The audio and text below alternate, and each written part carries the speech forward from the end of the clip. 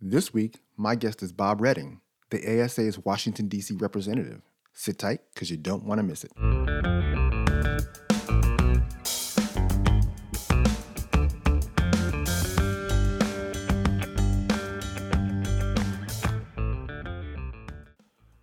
Welcome back to Ratchet+Wrench Radio, strategies and inspiration for auto care success. I am your host, Chris Jones, editor of Ratchet+Wrench magazine. And today, my guest is Bob Redding, the ASA's Washington, D.C. representative. Bob has been on the show a couple of times with me. We talk about right to repair topics, and today will be no different. We're going to do a quick Q1 rundown of what's happening with right to repair from a legislative level. Plus, we're going to talk about some interesting things that have happened in the news with Stellantis and their decision to monetize connected car vehicle data, and what that could mean for right to repair and the future of independent repair shops as it pertains to getting access to vehicle repair data. We're going to talk about that and some other topics. So here is Bob Redding. Well, hey, I'm back with Bob Redding, the ASA's Washington, D.C. representative and my resident right to repair analyst. Bob, how are you doing today? I'm doing great. Chris. I hope you're doing well. I am. So we just published a story with you, me, and Bill Hanvey earlier this week. And in it, we talked about the idea of the automotive aftermarket being collaborators with the automakers and the obstacles to that. One of those obstacles you and I touched on was cybersecurity / connected vehicle data. And earlier this month, Stellantis said it was building a company to monetize consumer vehicle data. Do you care to explain what that means for our shop-owning listeners? Yes. It really should not surprise those that have been involved following the vehicle data access issue, whether it's on Capitol Hill or in a state or in the industry. In most cases, we already pay for service information now, whether through the OEMs, third-party providers, and others. Even during the Massachusetts right to repair debate this last referendum and process, as you know, aftermarket entities discussed how they could focus on the distribution of data for shops and consumers. All of this, Chris, for shops, it just affirms that we independent repair shops have to have a path for vehicle data access, whether the OEMs provide it or Congress steps in to assure shops have access. But to date, we don't have access. And frankly, the OEMs have not in block or individually provided a resource for us to track it, know what we're going to pay for it. And these are the issues I think that we're struggling to work through. And I want to mention this, and I think this is really important because it's fresh today. I was over on the House side today. We've got a lot of new members, and Congress is just finalizing committee assignments, for example. And we're watching committees that would have jurisdiction over the vehicle data access issue. In the House Energy and Commerce Committee, light duty, and in the heavy duty area of the House Transportation Committee. But what was evident, and this has been the case now since we started the 118th Congress earlier this month, that there are a lot of different views about what the problem is.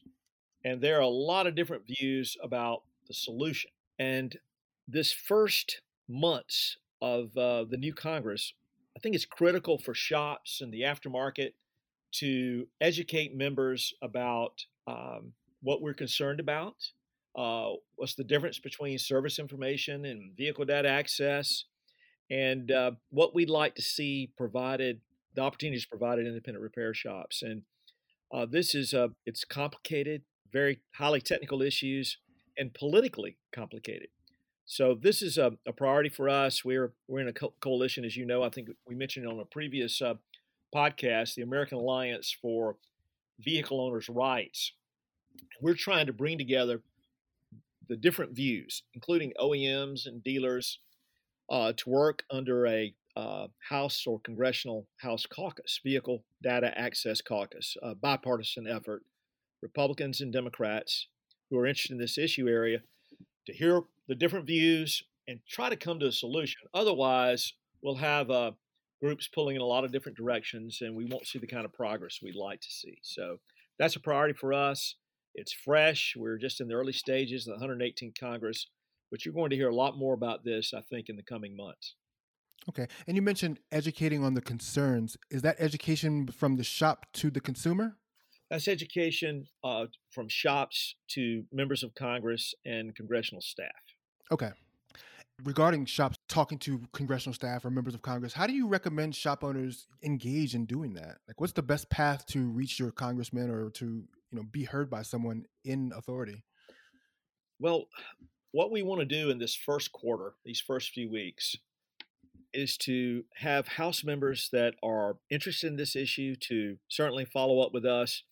But we are emailing and going door to door, talking to them, our coalition, car rental companies, property and casualty insurers, automotive recyclers, fleets, consumer groups, asking them to participate once it's formed for the 118th in the Vehicle Data Caucus. That'll give congressional staff and members access to briefings and hopefully provide answers to questions they might have on the issue for those that haven't spent a lot of time with it.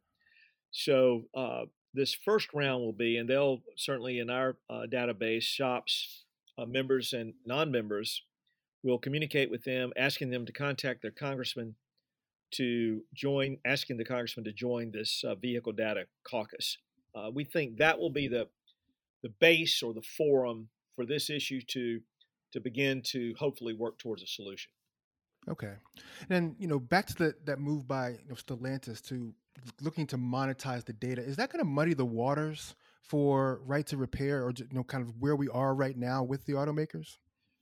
Well, it's a little frustrating. I had hoped this issue would have been resolved by now, either through regulation, new law, or some type of industry agreement. So what we've seen in the past, as you know, since 2002, fall of 2002, that's not the case. So here we are with a lot of different views and not a clear path. These, I anticipate there'll be other companies do the same thing, and other avenues for monetizing this the vehicle data.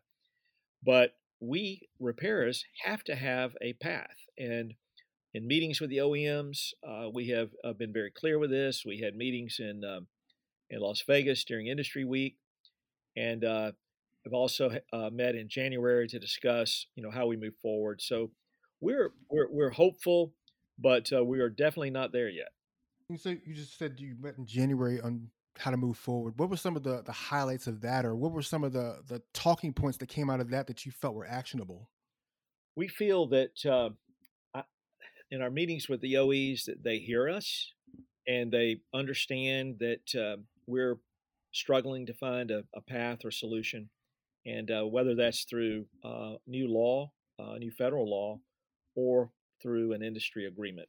And it's a complicated issue, as you know, and some of the activities some of the possible solutions have made this even more complicated. And we're trying to get back to the table with the OEs and have discussions and hopefully work through this.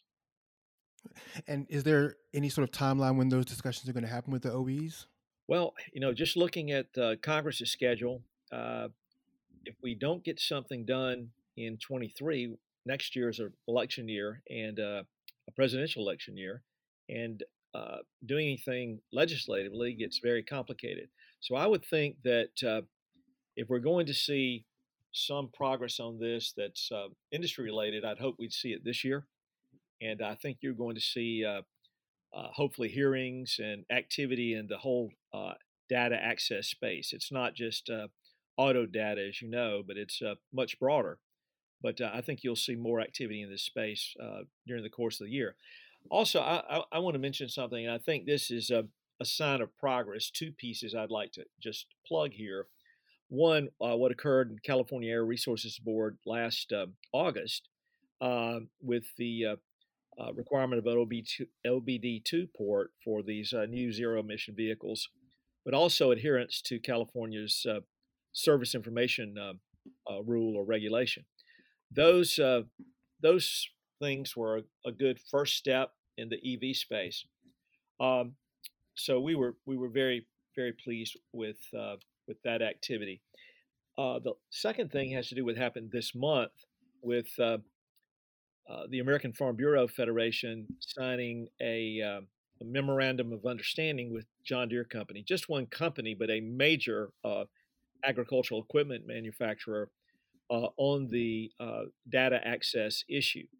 And when you go through it, you can see a pattern of the issues that were discussed throughout the service information, emissions and non-emissions uh, space during the last 15 or 20 years, and getting to where we are today with the OE websites and what they provide by law with the 1990 Clean Air Act emissions service information, and by industry agreement with the non-emissions service information.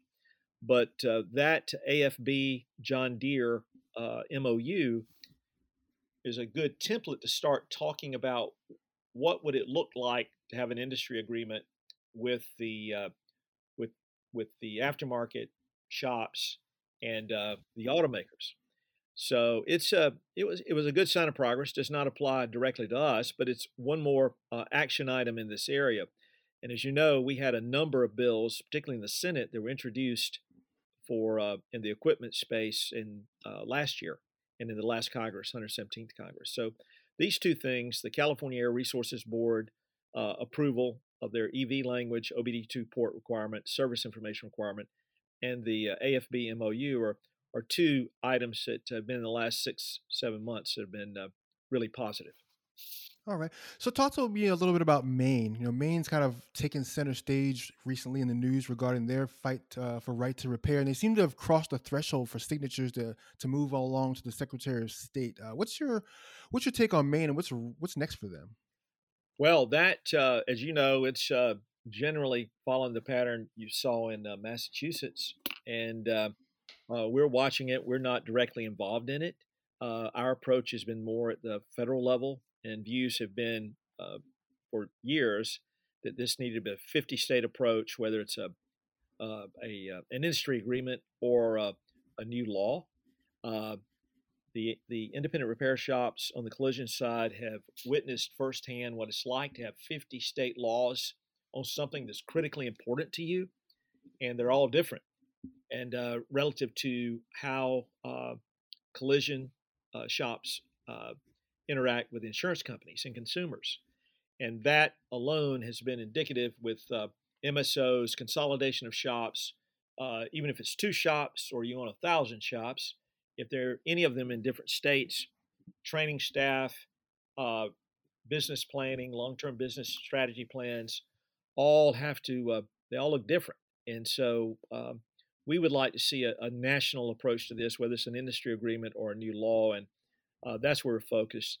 A state-by-state approach will be difficult.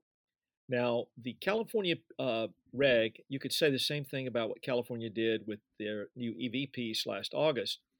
But if you look at that, when they did Advanced Clean Cars 1, about 17 states followed California's action, which is about 40, I think it was about 40% of the U.S. fleet. So the California activity in August and what they did really doesn't compare to what we're seeing in the Northeast. The California action is different and larger as far as policy for independent repair shops. Okay, and you mentioned like how state by state just isn't sustainable, or isn't a sustainable model for achieving the right to repair. So we're talking like just things have to really run through the national sector then. Yes, well, that's what we want to see. And the coalition we're in with the rental car companies and recyclers and insurers, and consumer groups, they feel the same way. They would like to see a national agreement or a federal law that would control it for all the states. Okay. And then, so with regards to Q1, Q2, just really bare bones, basic things. What can shop owners do? We talked about reaching out to legislation, but from their particular standpoint in their towns, their cities, their states, what would you recommend they do right now to continue to support right to repair or begin an effort to do more support for right to repair? I think at this point, 2 things: educate their congressperson or their office, their staff. You don't have to know the congressman or senator, but start with their staff. Educate them about the issue. That we have to have the data to repair these cars. That was vetted not just for automobiles, but for everything with the Federal Trade Commission last year and their decision on data access as far as the independent repair piece is concerned. Education would be first, and then encourage particularly the House members to join this vehicle data caucus. We think that will be a really good forum, whether you're on a committee of jurisdiction or not. You don't have to be on the Energy and Commerce Committee or the Transportation Committee, but every single congressional district, even these territorial representatives in the Congress, have mechanical and collision repair facilities. And they should have some skin in the game and consider joining this caucus and learning more about this issue. And hopefully, during the course of this year, we'll obtain a solution. Well, Bob, thank you so much for your time again today and for talking to me about right to repair topics and, of course, the connected data. Thank you, Chris, and look forward to visiting with you again. Sounds good. Thank you. Thank you. And that's going to do it for us here today at Ratchet+Wrench Radio. I'd like to invite you to follow us on our social media channels on Instagram, Facebook, and Twitter, as well as subscribe to our email newsletter, which goes out daily. And you can find that at ratchetandwrench.com. And that's ratchetandwrench.com. And may the rest of your day be the best of your day. And we'll see you next week.